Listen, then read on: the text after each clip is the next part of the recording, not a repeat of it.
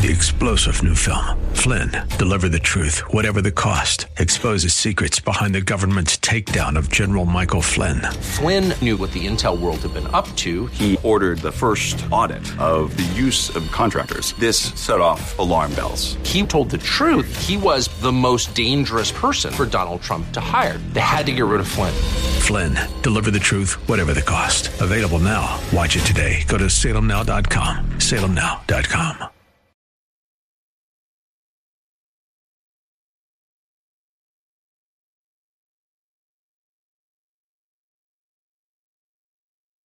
We shall pay any price, bear any burden, meet any hardship, support any friend, oppose any foe to assure the survival and the success of liberty.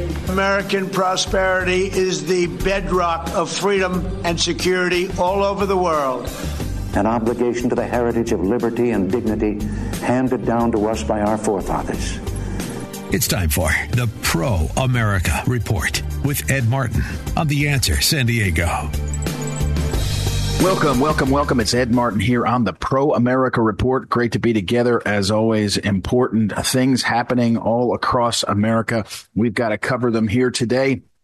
And remember, this segment of the radio program and the podcast, we call it the Wink, What You Need to Know, W-Y-N-K, What You Need to Know. It's modeled on, or the name is used in our daily email, which goes out. If you go to phyllisschlafly.com, you can sign up for a daily email. And also go to proamericareport.com, and you can sign up there. I have a Substack that I am going to, I promise, be writing more long form there. I'm trying to get to something today to post there on January 6th. And the anniversary, 3 years since January 6th. But I'm going to talk about that later on in the program. Right now, what you need to know here on the Pro America Report, what I want to talk about is the growing fraud, the growing journalistic fraud, and watching it happen. And I think it's important to keep coming back to this. I call it the narrative machine, right? The narrative machine is actually 4 components now. I've clarified it. It's big government, right? Working with big media, working with big tech, and working with big business. The 4 have an interest in what's called the narrative and what they put out there as the narrative in order to what? Increase their power, increase their profits, increase their access to power and profits.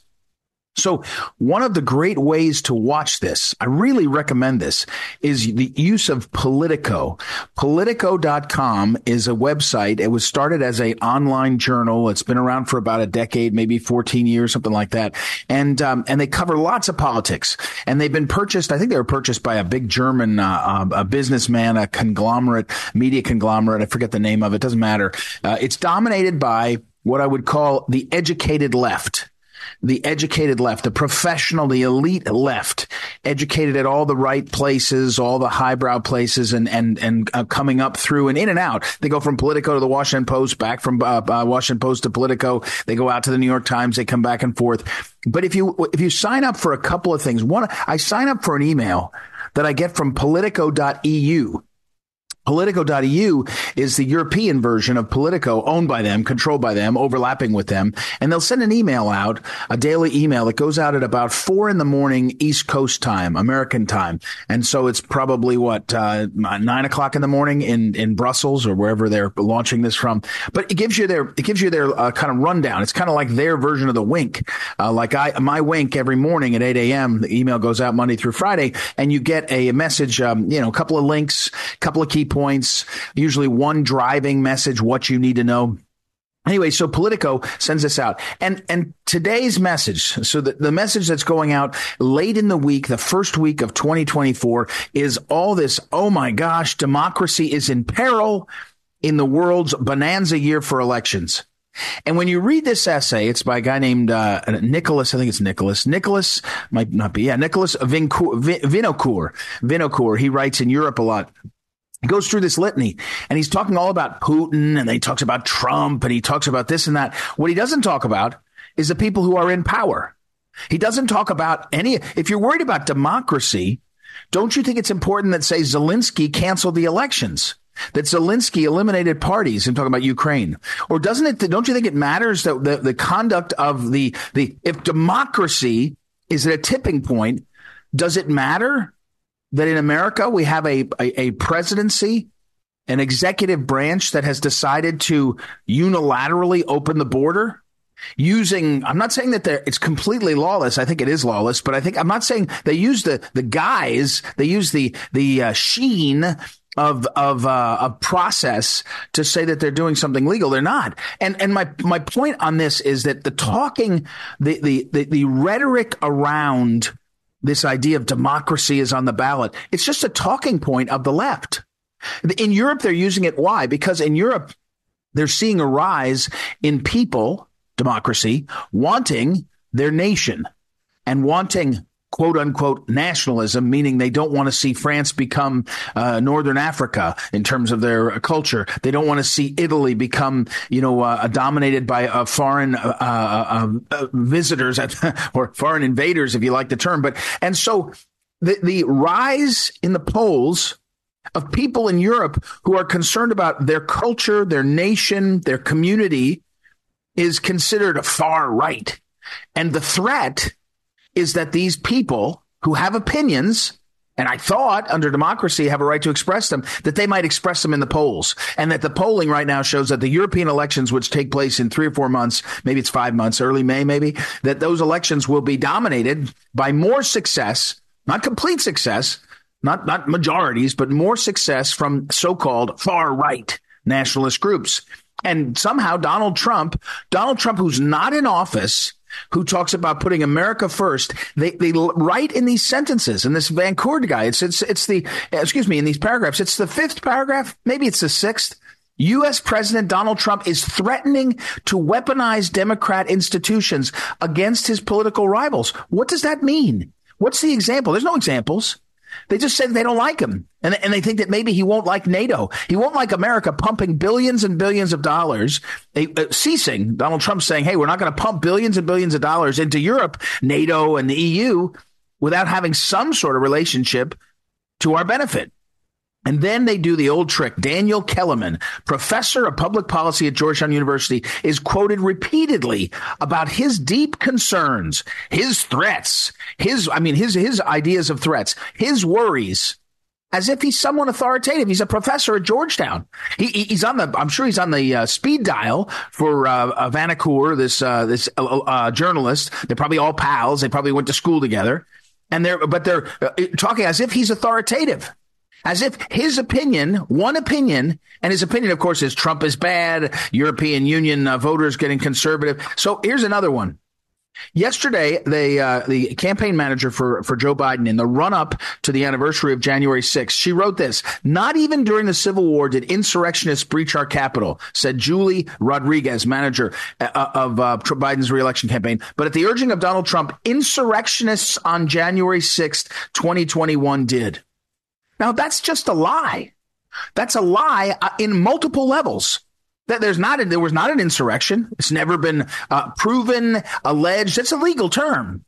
And even I saw this post on Twitter. Zayed Zilani, I think I'm pronouncing his name right, is the one who he's written all over the place. And he says this rhetoric is getting over the top. People have been arrested for disorderly conduct in the U.S. Capitol for decades. There was more than one bombing in Capitol buildings back in the day. This, meaning January 6th, was not worse than the Civil War in any way. Here's my point.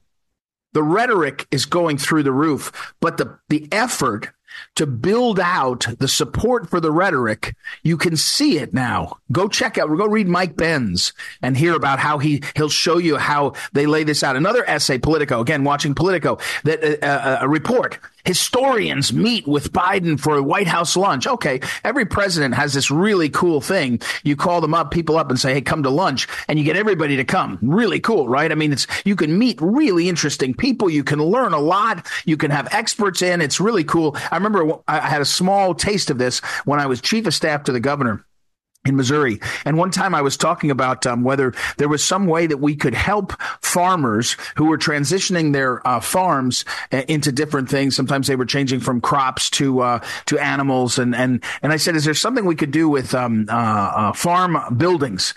some way that you could help, because they're expensive to fix and they were run down a lot of times. And lo and behold, like 2 weeks later, there was a guy in my office, and he was a professor of architecture at Mizzou. And one of the guys on our staff had called up to Mizzou and said, is there anybody that knows has any expertise on farm buildings? This guy was an expert on that. And I had this great 2-hour conversation. There wasn't anything to do. There was no program that could be implemented, but you learn a lot. So Joe Biden gets a meeting with these historians. And now the historians are a couple from Princeton, somebody from Harvard, all at Yale. And then here we go. Boston College's Heather Cox Richardson, who, as I've told you over and over again, she is the main person that they've trot out. She's very popular on Substack. She teaches at Boston College. My close read of her, she's like a lot of other professors, impressive enough in the sense that she gets to spend her time reading all day, but not particularly groundbreaking insights. But what her big insight is she's totally wrapped in Trump derangement syndrome, and that the biggest threat that she's ever seen in American history is Donald Trump, who lost an election and left office, who is running for election, playing the game according to the rules of democracy, and yet he's the great threat. Here's my point. What you need to know. We're watching this incredible effort to lie about what's going on, but in such a sophisticated way, with such a narrative machine, with big government, that's Biden and his team, big media, that's Politico and others, and all the cable news, big tech. You can see it everywhere, whether it's from Substack and Heather Cox Richardson or any of the other ones. You see this messaging, and then big corporations who I just want to know who they have to play power towards. What you need to know is this effort to lie to us is happening systematically, and we're going to keep pointing out more and more of the problems with it. So, all right, we got to take a break. Ed Martin here on the Pro America Report. Be right back.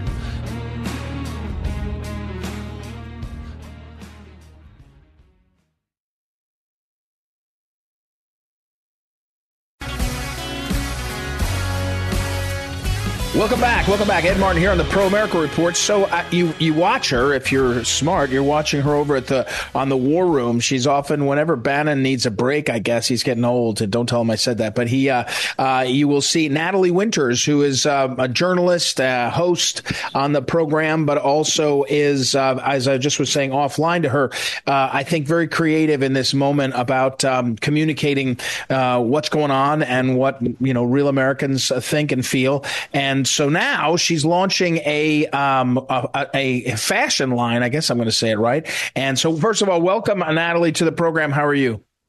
Good. Thank you so much for having me back. It is an honor to be with you. Well, it's really nice. So tell me about this. First of all, you're busy as can be. I mean, you're doing a lot of content creation. What made you go do this? What is it? It's called She's So Right is the line, I guess, is that the best way to describe it? Tell me how you got here, what you think, and how you're going to make it work. Yeah. She's so right.co, right? CO is the website. Yeah. Go ahead. Tell us about this though. Yes, you are right. I'm very busy in the War Room and as an investigative reporter, and that is, of course, my first priority. But I am just like you, addicted to having purpose and doing meaningful things. And the strapline of the War Room is action, action, action. And so much of my reporting is focused on our reliance on the Chinese Communist Party, how that is by design because they've infiltrated this country to leave us reliant on them. We've outsourced our manufacturing to them. And I felt bad. I just ethically, morally supporting clothing companies as someone who's very fashion oriented and fashion minded.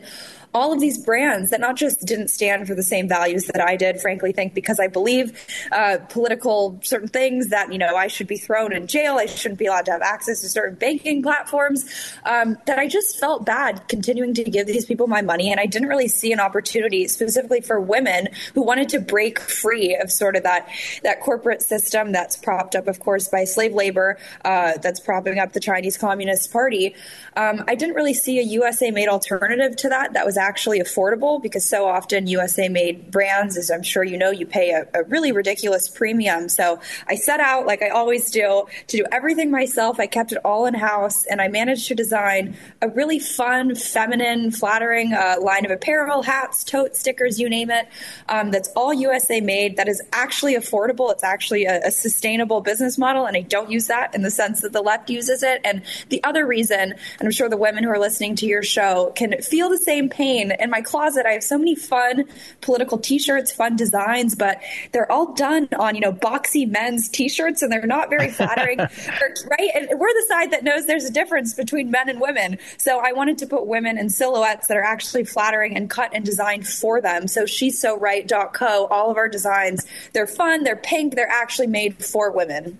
Well, and we're right now we're talking with Natalie Winters about this line. She'sSoRight.co. The main tagline, I think, is so smart. Proudly made in the USA, just like you. And then there's everything from T-shirts, hats, totes, all kinds of things. Now, when you say you went and did this yourself, do you? I mean, I know, like, I'm dating myself or aging myself or doing my something. I mean, did you just say, all right, I want this, this, this, and this based on stuff you'd seen other places, and somebody puts it together? I mean, did you have some people in this industry? It's kind of I mean, I really like you and how you've grown from being an investigative reporter to being a personality, a profile. But this is just interesting to me how you got here.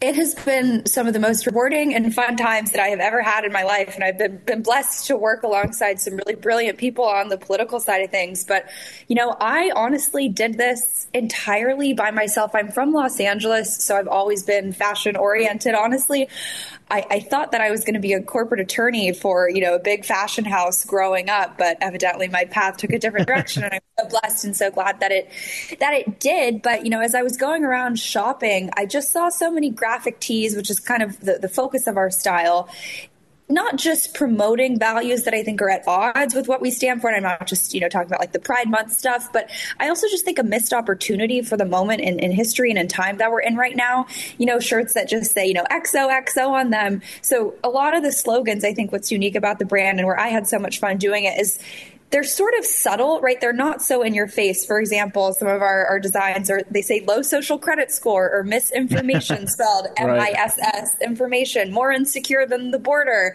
Don't tread on me, pretty please. So I think how I was able to keep it just with me without any experts. We don't trust the experts on the War Room or She's So Right. But it was just really kind of fusing the two worlds that I've always straddled, which have been, fashion conscious, health and wellness, kind of Los Angeles world, but with not just conservative politics, but people who think for themselves and go against the mainstream. And I think that, I'm 22. It's sort of an interesting and rare fusion in my age demographic, right, to kind of be in both of those worlds. So that is, I think, what the clothing line represents. Don't get me wrong. It's for women of all ages. But it's just fun. And I think we could always use some more pink in our lives. Maybe not man, I'm just going to say, I'll believe it when I see Bannon, throw on a pink hat. But now listen, Natalie Winters, you made in my head, I stopped in the middle because you mentioned being a lawyer. And then I realized, in the last day or so, you broke this story about the Biden lawyers, Burisma. I don't. Before they did it to General Flynn, very few people would have understood or even heard about FARA, this Foreign Agent Registration Act. But tell us about this story that you're breaking that is out there and what you found. I always joke that I am probably the American who visits the FARA website the most. I'm the only non-bot that frequents FARA.org. That's funny. But it's the Foreign Agent Registration Act filings, and this really is a bombshell story. I can't underscore it. Fashion, and She's So Right. Aside, basically, Cravath, which is a criminal defense firm, basically the top one in the United States, was representing Burisma, that Ukrainian oil and gas giant that was paying Hunter Biden, all said and done, millions of dollars. This is kind of the centerpiece of the Ukrainian corruption scandal with the Biden family. And they retroactively registered late last night with FARA for the activities that they were doing in 2016, basically trying to prevent a White House investigation into the company, into Burisma, for any corruption and corrupt business dealings. And for people who have followed the hard drive saga and Hunter Biden's even public business affairs, that is the exact same thing that Hunter Biden was doing. So we obviously know Hunter Biden violated FARA. Of course, it's just a question of which country you want to make the case on: China, Ukraine, Russia, you name it. But in this case, the fact that this law firm is registering now, 8 years after the fact of doing the work, shows you two things. One, case closed, Hunter Biden violated FARA, but it also shows you that I think the establishment is getting really scared for these impeachment inquiries that are going to start ramping up. No conspiracies, no coincidences on the timing here when you see the subpoenas starting to fly for Hunter Biden and his associates. And what's also interesting and buried in this FARA filing, which you can go to my Twitter and read it, it shows who this law firm got meetings with within the then Obama administration. And one name on there that people should recall is Marie Yovanovitch. She was one of the key anti-Trump witnesses during impeachment. And there are also some people on there that they met with who now have very high-level positions within the current Biden regime on energy policy, on stuff that's affecting Ukraine. So when people like to say that Hunter Biden, his business deals, the left-wing, media likes to say, oh, they're just attacking Hunter Biden, he's a poor drug addict, that whole narrative. It's not true. There are lasting ramifications and national security implications for the policies and business deals that Hunter Biden pursued that we are seeing play out currently, whether it's on the green energy stuff or the Ukraine war.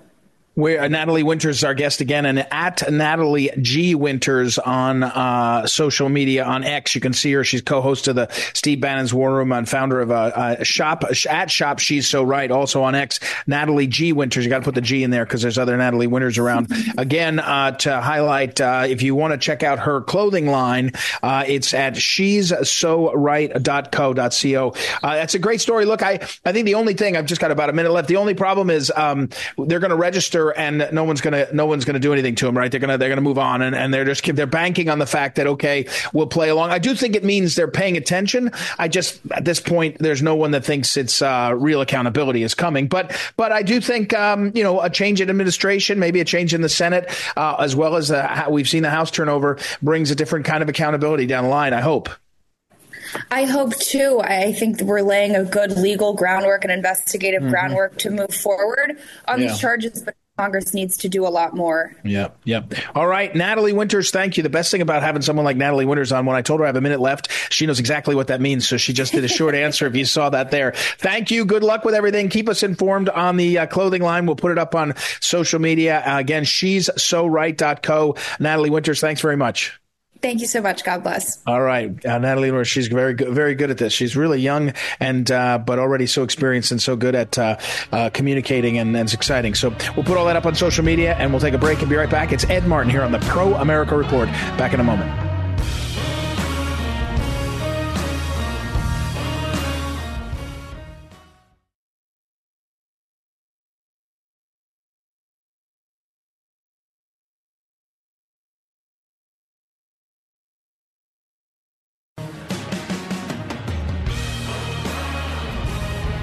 Welcome back. Ed Martin here on the Pro America Report. Our old friend Mark Mix, he's the president of the National Right to Work Committee, 2.8 million members in that public policy organization, one of the more extraordinary successes over the last 30 or 40 years. He's also the president of the National Right to Work Legal Defense Foundation. And Mark, welcome back. How are you? Ed, I'm doing great. Thank you. Happy New Year to you, and glad to be with you. Thank you. Before we get to some of the stuff that we were seeing about the senators and the Democrat senators threatening automakers, what do you make when you see the Teamsters president going to meet with Trump? I know we're early in the process in terms of the primary and all, but it's something of a signal. Can you read the tea leaves more for me? Yeah, well, those who cannot remember the past are condemned to repeat it. That's wisdom from history. And right. Frankly, the Teamsters have played footsies with Republican candidates for president going back decades, as you remember, Ed, obviously. Yes. Not that you're that old, but historic. I know you know history. Yeah. And so this is a classic example of kind of Lucy in the football, where Teamster union officials, Jackie Presser, no matter who it was, would go to the Republican president and say, hey, we're on your team. We might endorse you.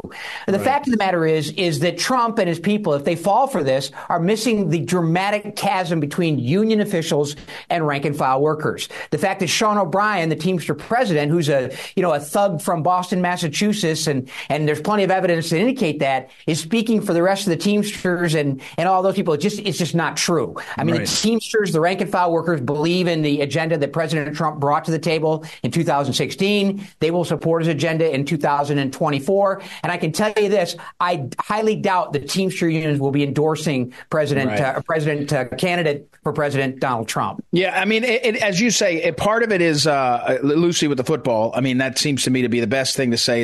But on the other hand, it also in a world where you have such a weak Democrat president and front runner, there's more room for making some noise. And you know, it's a part of the creation here. I tell people all the time is making space for people to be able to have the positions that are best for them, public policy positions or political. And you know, a lot of times they can't even get that space. I mean, that's, again, we're talking with Mark Mix, who year-long career, National Rights at Work Committee. Part of that is giving people a chance to not be silenced in the workplace. I mean, it is extraordinary. All right, 33 U.S. senators sent a letter on behalf of the United Auto Workers to non-union automakers, urging them to remain neutral. Now, why I guess other than being bullies, why does anybody care what 33 senators are saying if you're one of those companies? Yeah, well, because there's a whole bunch of taxpayer money at stake under the so-called Inflation Reduction Act for, quote, clean energy policies. This is all about the electric vehicle transition. And if you're Ford and you're building a $6 billion blue oval city in Memphis, Tennessee, which happens to be a right-to-work state, those politicians from Michigan and the non-right-to-work states want to convince you that you ought to have a neutrality agreement when it comes to unionizing workers in those right-to-work states. I mean, all of the CEOs that are mentioned in this letter are running manufacturing facilities in the right-to-work states where the choice, you made the point at earlier, the choice is whether or not workers will choose voluntarily to join and financially support a labor union. What these senators want is they want to put a finger on the scale and say, look, if you're interested in any federal money to help you build out your new EV transition automobiles that are really stinkers, apparently, then you're going to need to provide minimum standards. Well, you should provide minimum standards. I'm using my finger quotes here, Ed. It's important. I can't see each other. But you should have a neutrality agreement as the minimum standard for how you're going to look at unionization of the workers of your facilities. Well, one of the reasons why these employers went to right-to-work states is because it's dramatically different to organize workers in a state where you can force them to pay union dues immediately upon them voting for unionization in a non-right-to-work state. But in a right-to-work state, you have to convince those workers to support you financially. So they want the federal government, the UAW wants these 33 senators to basically put their thumb on the scale saying, if you want any of this federal money for electric vehicle transition, then you're probably going to need to have these conditions. And one of those conditions at a minimum is a neutrality agreement where you agree not to say anything about unionization to your employees, whether it's good news or bad news. You shouldn't speak to your employees at all about bringing in a third party to the relationship you have. Mark Mix, again, is our guest, and Mark he's the president of the National Right to Work Committee, and one of the websites you can learn more about the work that they do is nrtw.org. Mark, are these neutrality agreements? Are they legally binding? Is this basically a way to, if you take one of these deals and you're in a right to work state, you're basically, if you gained 50 yards on the field by having right to work, you're given back 25 yards. And then are you bound to it? Can they, I mean, these enforceable things because if it's enforceable, it's a lot worse than it sounds. I mean, it's a bigger deal than it sounds. Yeah. Well, the neutrality agreement as they are portrayed are a gentleman's agreement, if you will. Can I say that anymore? I don't know. Yeah. I don't know. You correct me if I'm wrong here. But anyway, generally, I don't think they're legally enforceable because we actually litigated a case that went to the U.S. Supreme Court. We argued a case about basically companies are not allowed to give unions things of value to convince them. And boy, oh boy, should we recognize this with United Auto Workers because, one of the things that employers won't be able to tell their employees is that 14 top executives from the UAW went to jail for stealing union dues just 2 years ago. I mean, so that kind of information you think would be useful to an employee saying, hey, I want these people to represent me when they still, their two former presidents were in jail for stealing money and embezzling and racketeering and these types of things that are criminal. And that comes as a result of compulsory unionism. So what they are basically is they're saying, if you want to participate in the federal distribution of this taxpayer money for EV transition, you probably should have this in place. If you don't have it, we just bypass your application for the money. So I think it's more bribery in the sense of the federal government and these senators saying, look, we're not going to approve any money to you unless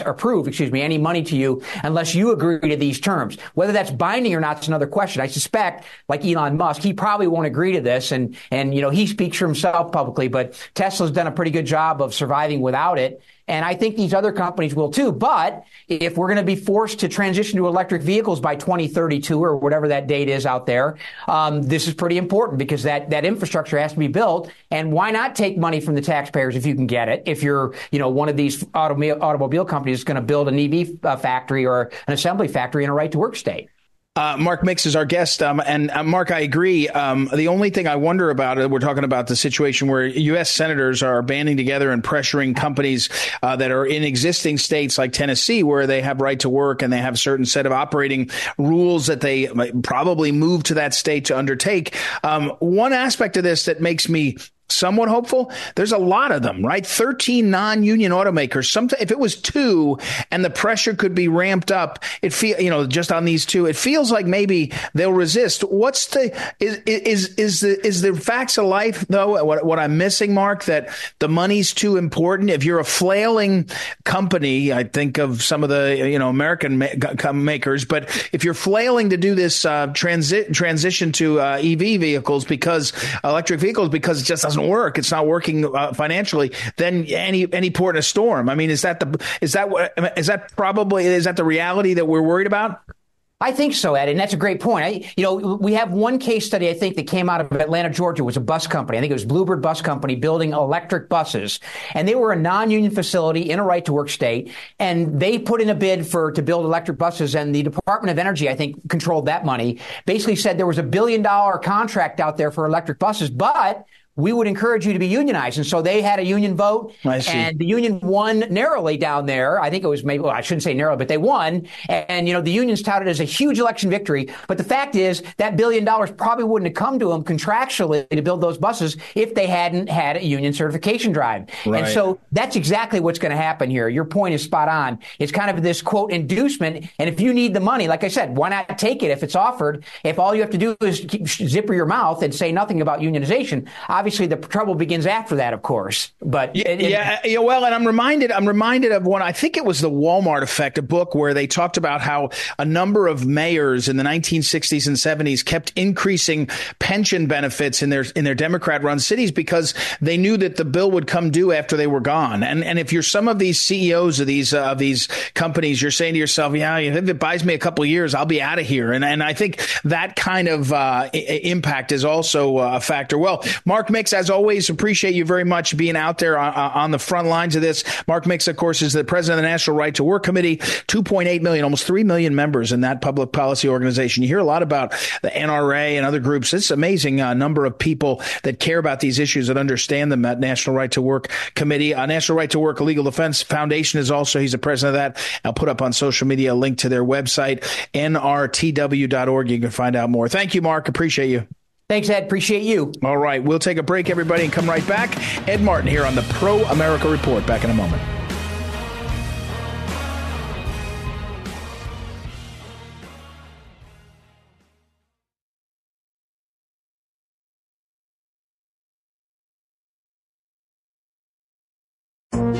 This is the Phyllis Schlafly Report, a daily commentary continuing the conservative pro-family legacy of Phyllis Schlafly. Now, the president of Phyllis Schlafly Eagles, Ed Martin. The National Science Foundation's Directorate for Technology, Innovation, and Partnerships is a branch of government that gives grants to companies and organizations to promote technological innovation in the United States. This is taxpayer money, and it should be going towards projects that benefit the well-being of all Americans. However, it is instead going towards AI projects that censor free speech. Between 2018 and 2022, the National Science Foundation gave $1.2 million to the Massachusetts-based Automated Controversy Detection, Inc., for a project titled A Controversy Detection Signal for Finance. According to the company's LinkedIn profile, the company is a, quote, NSF-backed company that aims to make online communication more productive and less dangerous. Their website states that they use, quote, state-of-the-art machine learning algorithms to stop the spread of misinformation online. The goal of this project, underwritten by our tax dollars, is to develop technology that can, quote, automatically detect controversy and disinformation, providing a means for financial institutions to reduce risk exposure. Cutting through the corporate tech speak, what this means for us is that the government is funding a project that will search the internet for misinformation, which is liberal speak for any news that makes liberals look bad, and they will try to ensure that anyone posting this supposed misinformation cannot get any funding. This project is an obvious and brazen attack on our constitutional right to free speech.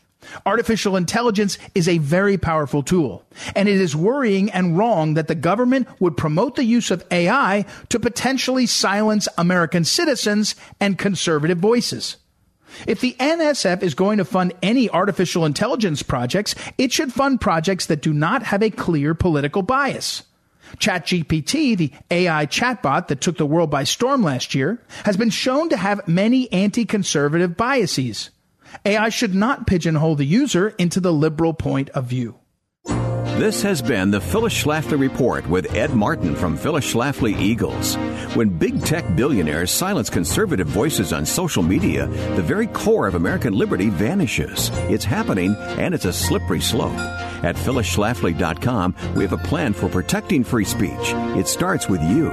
Please go to phyllisschlafly.com. Thanks for listening, and join us again for the Phyllis Schlafly Report.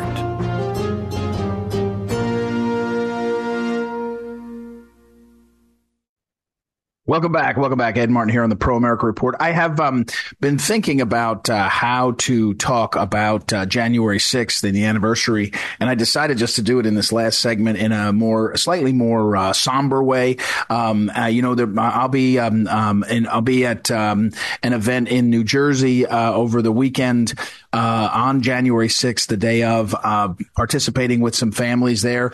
Will Pope, who is on X, the X platform, as at Will Free State. I think that's right, at Will Free State, or Free State Will, at Free State Will. I better check that and tell you. But Will Pope has said he's one of the best on a lot of these things, and he said, do yourself a favor, and if you are going to go to something for January 6th, be smart, be smart, and don't do, and Free State Will, at Free State Will, and Will Pope, don't do anything dumb. Like, don't go to Washington, D.C. Don't do counter protesting. Some people were going to counter protest the speech that Joe Biden's doing. Do some things that are about the families that you care about, the people you care about. That's what we're going to be doing. But I did want to highlight this. This past week, I had two different sessions on the X platform. The spaces are this kind of open forum that you can do by audio, kind of call in, and they're very effective. They're very cool. I like doing them a lot, mostly because it's kind of a group conversation. It's not video, which video often brings a different kind of pressure on participants and things like that. So anyway, but the star of the two this week that was on Tuesday and Thursday night, by design, was Rachel Powell. And Rachel Powell is the woman that you probably have heard about. She was had nicknames from the media. She's from Pennsylvania. She's, I think, in her mid-40s now. She's the mother of 8, grandmother, I think, of 5 or 6 children. And she was convicted on 9 counts in a trial in July, for her role in January 6th, which she has talked a lot about and said she, apologizes for and feels shame about. She did break a window. She got carried away, and she admits that. But she was sentenced to 57 months in federal prison. 57 months. And one thing I want to say is NBC News reported this story, one of the stories that I pulled up. And they said she, a woman who played this significant role, which is just not true. I mean, she certainly got out of hand, which she's admitted. But they said she sentenced to over 4 years in prison. 57 months is just shy of 5 years. 5 years would be 60 months. 4 years and 1 month, which would be 49 months, you'd say, well, just a little bit more than 4 years. To say that 57 months, it's a way to minimize things. Because it's a scandal. It's a scandal that a woman like this, not a threat, not a violent, recidivist, not someone who's had a record of this, that she's going to jail for this long, away from her family, away from her kids. It's insane.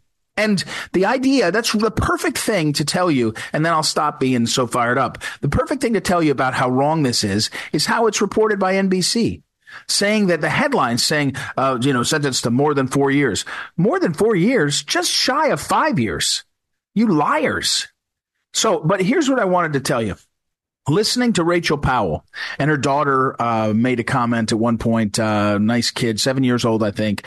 And listening to Rachel, you realize that people can get through anything. Which, if you read people like Alexander Solzhenitsyn and his writings, he was in the prison for a very long time and under the Soviets, he was a dissident. And so there's lots of examples in history. But to hear a person, Rachel Powell, who I guess I haven't met her. I don't know if I've met her in person. I don't think so, because she's been on house arrest. She's had to wear this bracelet and all. But I've met her family, and I've heard her speak a lot, and I've listened to her. And you realize that people are hopeful. People are good. People are, especially that are blessed with family, are in a position where they can get through anything. And the lesson for me is the people who have family and friends. It doesn't have to be your blood relatives only. It can be your family from, relationships. It can be your friends. But we need other people to get us through things. One of the reasons I'm driving a bunch of hours to get to this event that's happening on January 6th itself in New Jersey is because it will be in the presence. There'll be a bunch of the families, a number of the families of January 6th defendants and convicts there. And there's something about I guess it's called solidarity. That's the phrase you can use. The solidarity of being together, being present in each other's midst, that makes a huge difference. And Rachel Powell has inspired me in that way, and others I know from the Spaces call. After we finished our Spaces meeting, people would text me and direct message me through the X platform and say, man, that's powerful. And so I guess my point here is on January 6th, there's a lot of things wrong, a lot of things. The way the justice system is being implemented, how certain of the people in this system are acting, the prosecutors, the judges, some deeply, deeply worrying, deeply hurtful, angry, hateful stuff that's going on. And we got to worry about it. We got to change it. We got to fight back. We got to never let up. But part of it is to learn the lessons. Part of this whole thing is to learn the lessons that we can from the suffering that we see and feel ourselves. And that's one of the things Rachel Powell has done, is taught me especially, and I think others, to appreciate this notion of solidarity and family. It's one of the reasons why when you hear her say she's reporting to prison next week, you can feel the heartbreak in the separation that she has to go through, because she is such an example of someone you can take. She was on house arrest for months and months and months, for years, but she's with her family.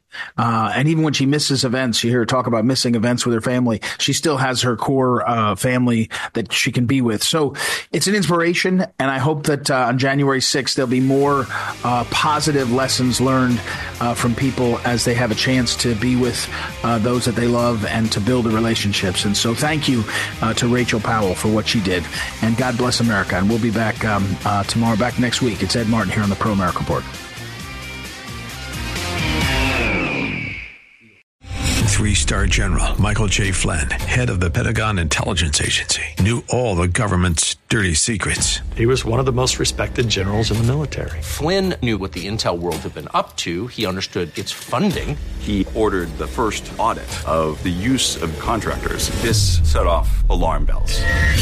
The explosive new documentary, Flynn, Deliver the Truth, Whatever the Cost, uncovers the facts behind this scandal. Flynn told the truth. He was the most dangerous person for Donald Trump to hire. I find out the worst enemy that I'm going to face in my life is right here in America. They took my assessment and they wanted me to change it. And I was like, I'm not changing it. They had to get rid of Flynn.